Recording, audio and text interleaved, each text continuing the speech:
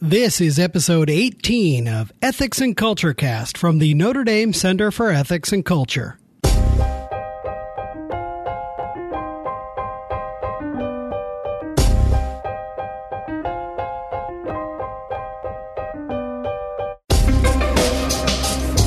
Welcome to episode 18 of Ethics and Culture Cast from the Notre Dame Center for Ethics and Culture. I'm Ken Hallenius, the communications specialist at the center. In this episode, we sit down with Holy Cross Father William R. Daly. Father Bill is our Thomas More Fellow at the CEC and the director of the Notre Dame Newman Center for Faith and Reason in Dublin, Ireland. We chat about how he got involved with the CEC, about his work in Ireland, and about the educational mission of the Congregation of Holy Cross. Let's pop into the Morris Inn for this week's conversation.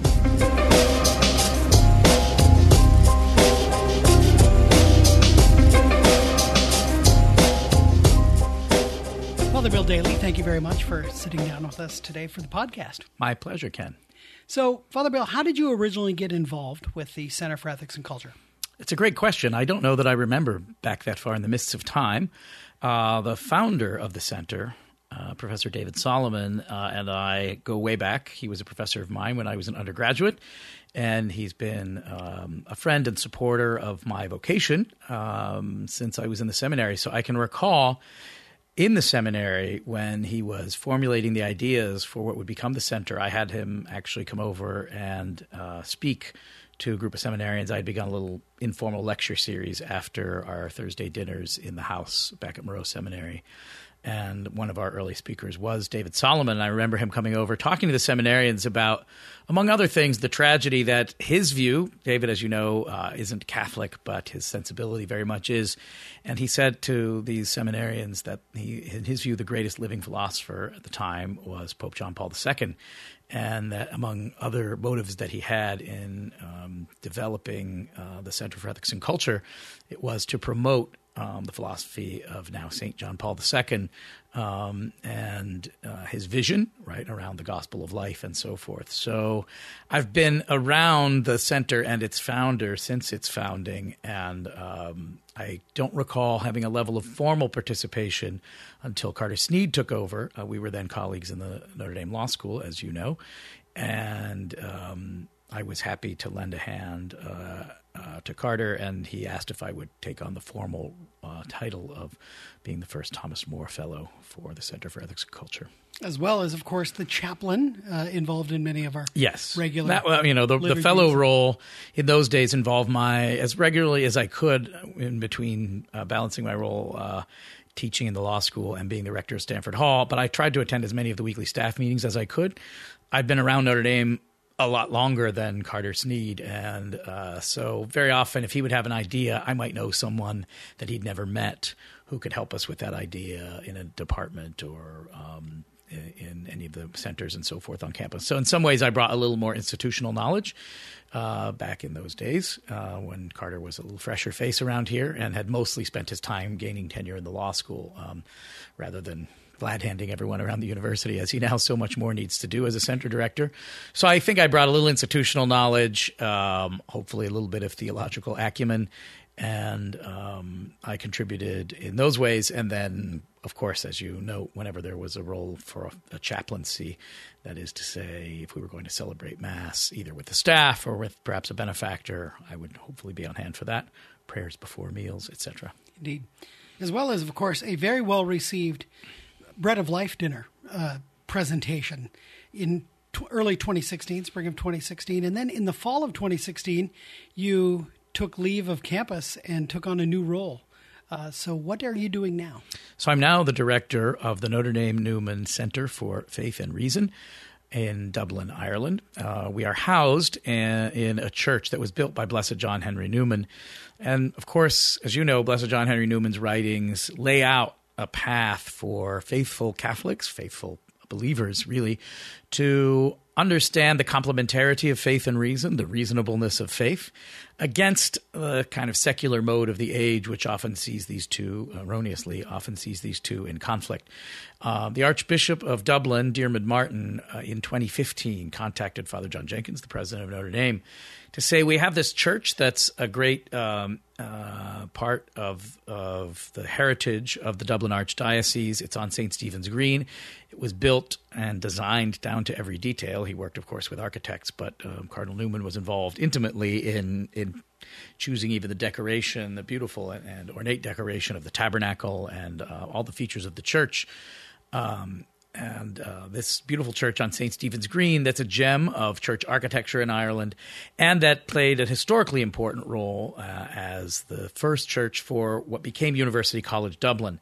University College Dublin was the successor to a failed effort on the part of Cardinal Newman at the invitation of the Archbishops of Ireland to the bishops and archbishops of Ireland to found a Catholic university for Ireland. Ireland was still then under the control of the Crown. The Crown objected to this. The Church didn't have its act together in many ways either, I think. And so he left, Cardinal Newman did, left Ireland unhappy and with the project not a complete success. Though UCD was in many ways functionally, I'd say, and we might say sociologically, it occupied the space of a Catholic university for Ireland. The buildings next to my church, which remain UCD buildings, though the rest of campus has moved out to a neighborhood called Belfield in Dublin. But the buildings next to us are called Newman House, and they preserve there, or at least they've restored a room, which would be where the Jesuit poet Gerard Manley Hopkins died. A room where he wrote his terrible sonnets in the later phase of his life. And those are the so-called terrible sonnets right. Because of their subject matter. They're quite wonderful works of art. And the Jesuits, I believe, were next in line to take over and run this university project after Cardinal Newman. Once it became officially a state school, they moved out of those premises up the street to Leeson Street, where I now live in what has been a continuous community for these 100-plus years of the Jesuits being involved. So that's to say, Trinity College Dublin was traditionally the Protestant school. It was a Crown-founded school, and a number of Dublin's archbishops formally forbade Catholics to attend, not successfully, and often they would grant exemptions and waivers to this policy. But generally speaking, you'd have thought of UCD as the school where Catholics were, and TCD as the school that was meant to serve Ireland's Church of Ireland population. So the move to Belfield meant that our church no longer had a formal tie to UCD, so there aren't going to be diploma ceremonies there or university lectures. It's known to everyone not by its formal church name, which is Our Lady Seat of Wisdom, but as University Church Dublin. If you want to find us on Google Maps, you look up Newman University Church, and that's the way you find us. So the Archbishop called John Jenkins and said, here's this church. Because of the way its history has developed, it's not now serving its original function, where Newman wanted it to be a vibrant part of the life of the university, a place not just for liturgies, but also for lectures and events. So he thought Notre Dame might bring its resources to bear in a city where educated people have really turned away from the faith in large numbers. Church participation, especially among the college-educated professional set in Dublin, would be quite low.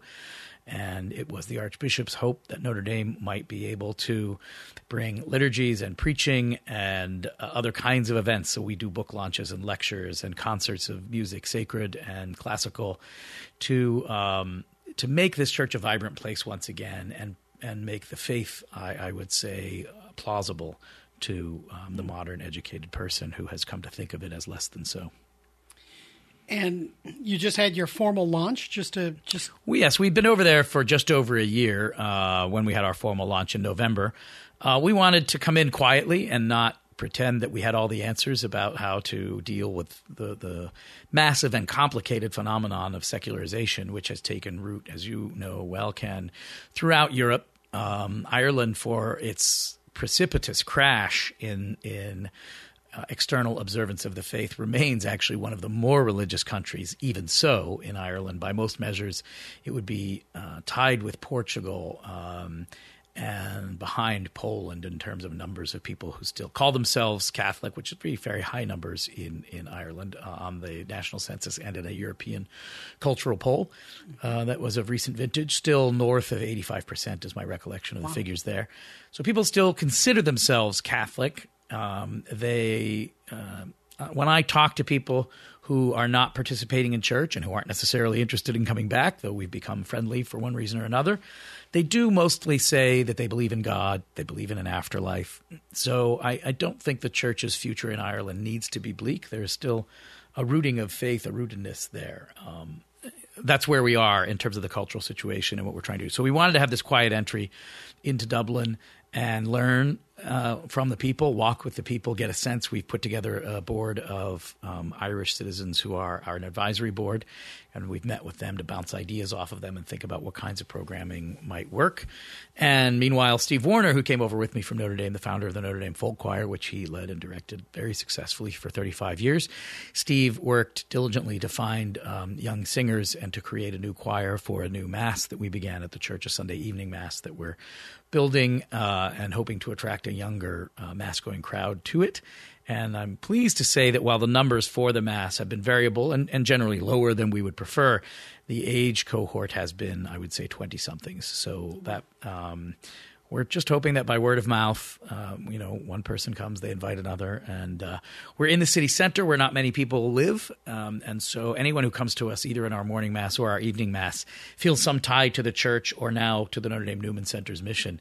It's not because we're just up the street from them. So our attendance can be harder to build there because people have to elect to come. Mm-hmm. And, of course, the kind of people who have noticed that we exist are already going to church somewhere typically, and we don't really want to say that our task is mostly to poach.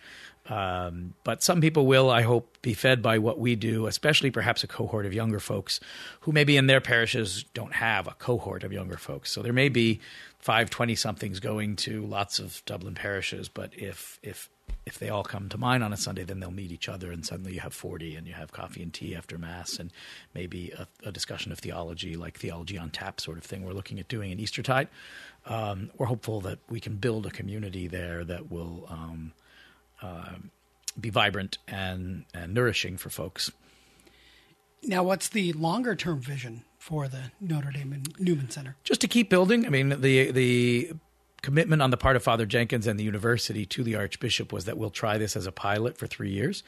And so we're throwing everything we can at it. We're having I met this afternoon with a wonderful ethicist in the business school here at Notre Dame. We're going to try to do a series, he and I, of events on the theme of business ethics, hoping that will bring a business crowd into the church, where we've had a concert, the debut of an Irish composer's newly composed Latin Mass.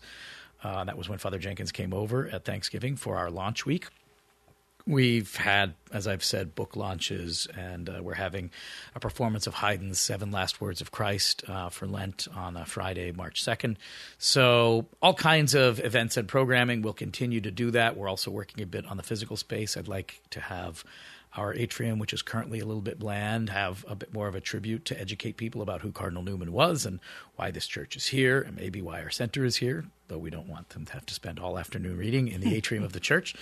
So we've got things like that going on. UCD next door to us has been very collaborative with us to the extent possible, given our different missions. And they're opening what they're calling the Ulysses Center, which will be a literary exhibition center / museum featuring Irish writers from Joyce forward. And that's going to bring a much greater footfall to our otherwise quiet south side of St. Stephen's Green, beginning around this time in 2019, if their construction all continues apace. And so we're very optimistic that if we've got some good programming in place, if we've made even more vibrant and informative our physical space, we're trying to expand and get some service to the homeless. We're working with some others in Dublin to work on some evenings where people will come to the church, pray for a bit, cook together, take that food out to the homeless, then come back and pray some more, and maybe exchange with each other, their thoughts on how this experience is or isn't changing them and as part of their faith life. So those are the kinds of initiatives we'll keep doing for the future. Yeah. What do you perceive as the main challenges to the faith in Ireland? Well, inertia is a challenge for any of us in life, and inertia may have kept the faith going in a kind of superficial way in Ireland, as it can in other places. I'm not trying to single Ireland out for criticism, though. The inertia of Irish Catholicism is that everyone was Catholic. And when you're in a place where everyone is Catholic, you don't have to think about what it means to be Catholic. And then when something comes to challenge the faith or topple it over, and that would, in this case, be the wave of European secularization, as well then as on top of that and a little bit later, but intensifying it to be sure, the church's own scandals. Mm-hmm. So people are angry at the church, and they have a right to be angry at the church, and the church has to be slow and humble in rebuilding its credibility as a reflection of God's glory, however stained from time to time by our own human sinfulness. And what we've got to do is, as the church ever does, refocus on Christ. It's one thing to be angry at a priest or a bishop. It doesn't follow from that it's easy to reject the teaching of Jesus and not to consider this man who hung on the cross and whose love showed there such that a pagan centurion said, "Surely this one is the Son of God." So you had a really good thing going here in the law school and with the Center for Ethics and Culture, and then this opportunity comes. And as the rector of Stanford Hall. And, of course, as the rector of Stanford Hall. This opportunity comes, this invitation comes to the university. Why did you respond to this call? Well, as a general matter, I think it's a good policy for anyone in life, but in particular an obligatory policy for a priest to say yes when asked to do something unless you have a grave reason to say no. That rule has served me well.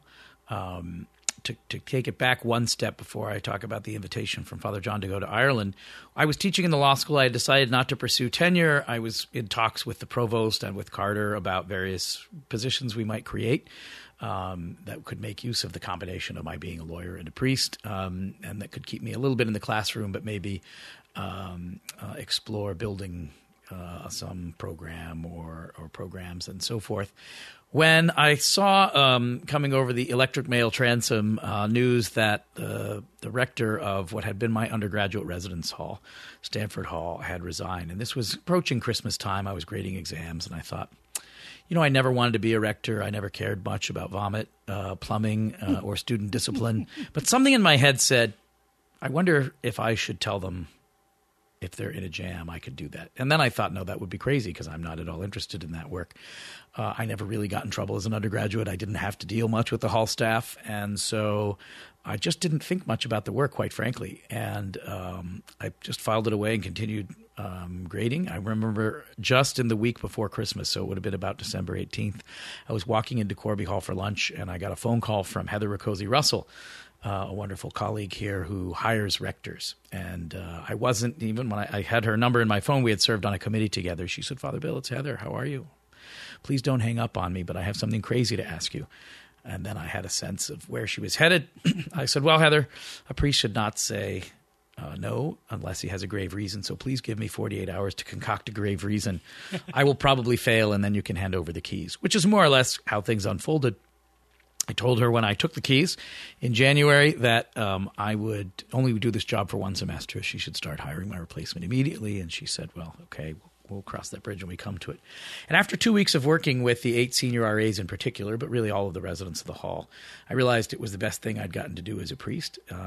It still is right up there, along with my assignment in Dublin. It's life-giving work. I'm back here on campus for the week, and I've been with my former residents and hall staffers for some wonderful reunions. And my successor is continuing some of the vision and the projects that I had, while, of course, bringing his own unique gifts to the job, and we get along very well. So that was a lesson for me about how God leads us. And it turns out that 2.5 years into that job, around Christmas time, I was thinking to myself, Notre Dame has a lot of international operations. I loved being in a study abroad program. I like to travel now. You and I have had the chance to travel. We've been blessed with the Center for Ethics and Culture, which does some international programming. And not to mention the personal driving across the country together. That too, yes. And so I said to myself, maybe I should tell Father Jenkins that I might be interested in doing something international. But again, I filed it away and didn't act on it. 2 weeks later, in the midst of the Corby Hall annual retreat that happens over Christmas break, we have a preached retreat in the house. There was a meeting about our Kylemore Abbey project in the west of Ireland, and Father Tim Scully, who kind of has spearheaded that project because he's very close to the benefactors and has always been close to Notre Dame's international operations, and especially those in Ireland. He gathered a group of priests to see if we'd like to throw our hats in the ring to head over for various events at Kylemore throughout the year so that they would have chaplaincy from Holy Cross priests. And at the end of that, he asked me to stick around and said, John's going to be asking you to take on this project at Newman University Church, so look for that call. And 2 days later, I was in Father Jenkins' office, and 6 months later, I was in Dublin.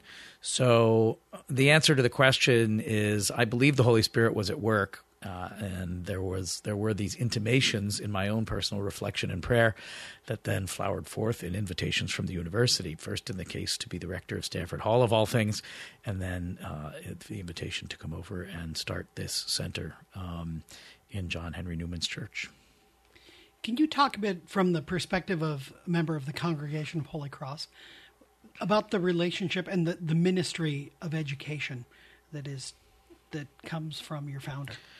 We say in our constitutions that we're to be educators in the faith, and we've always interpreted that broadly. So in its current manifestation, though we do parish ministry, we favor parishes that have schools in terms of where we're going to deploy our resources, our human resources, as it were. And beyond that, Holy Cross educators have a model at Notre Dame that I would say we try to replicate elsewhere, which is very much one of companionship. Most of us live in dorms with the students, and where we dine with them in the dining halls. We get to know them in a personal way, and they get to know us, so that if we're teaching political science like Tim, or legal ethics, as in my case, even if these are not explicitly religious topics, people can see that our dedication to doing the job well flows from our priestly vocation, and that our Catholic sense of the vision of the human person certainly doesn't see as in any way in competition the more, quote, secular subjects of university study and our own and overall Catholic mission to which we're devoted. And I would say that that residential model, that heavy importance of the residential component, the life in the dorms, where we try to have community built around being a community of worship, communities of service. As you've probably learned in your years here, Ken, our students are extremely generous, and a lot of that is based within dorms. Dorms will have a service commissioner. They'll have a liturgical commissioner. These are jobs that people probably don't run for at Ohio State, certainly not the liturgical side. I'm sure there's a lot of volunteerism at non-Catholic schools. I don't mean to denigrate their missions, but ours does flow out of these deeper commitments, and it's a part of our integrity as a Catholic institution that we foster those. So I think those are hallmarks of what we do. But, Jesuits have run great schools and continue to do so, and Franciscans and so forth, and we're all trying to serve the same God and spread the same gospel. So I don't ever think one should overemphasize just what's so distinctive about Holy Cross education. It ought to look like an education that comes, from people inspired by Jesus the Christ, more so than by Basil Moreau or in fealty to our French foundings. I don't speak the French. I like French food. I've enjoyed being able to visit Le Mans on a university pilgrimage with staff. But we're also very much now an American congregation. Father Soren was one who embraced America in many ways. And so we're always a work in progress. Well, Father Bill Daly, Thomas More Fellow of the Center for Ethics and Culture and Director of the Notre Dame Newman Center for Faith and Reason, thank you very much for your time. Thank you, Kenneth John Hellenius.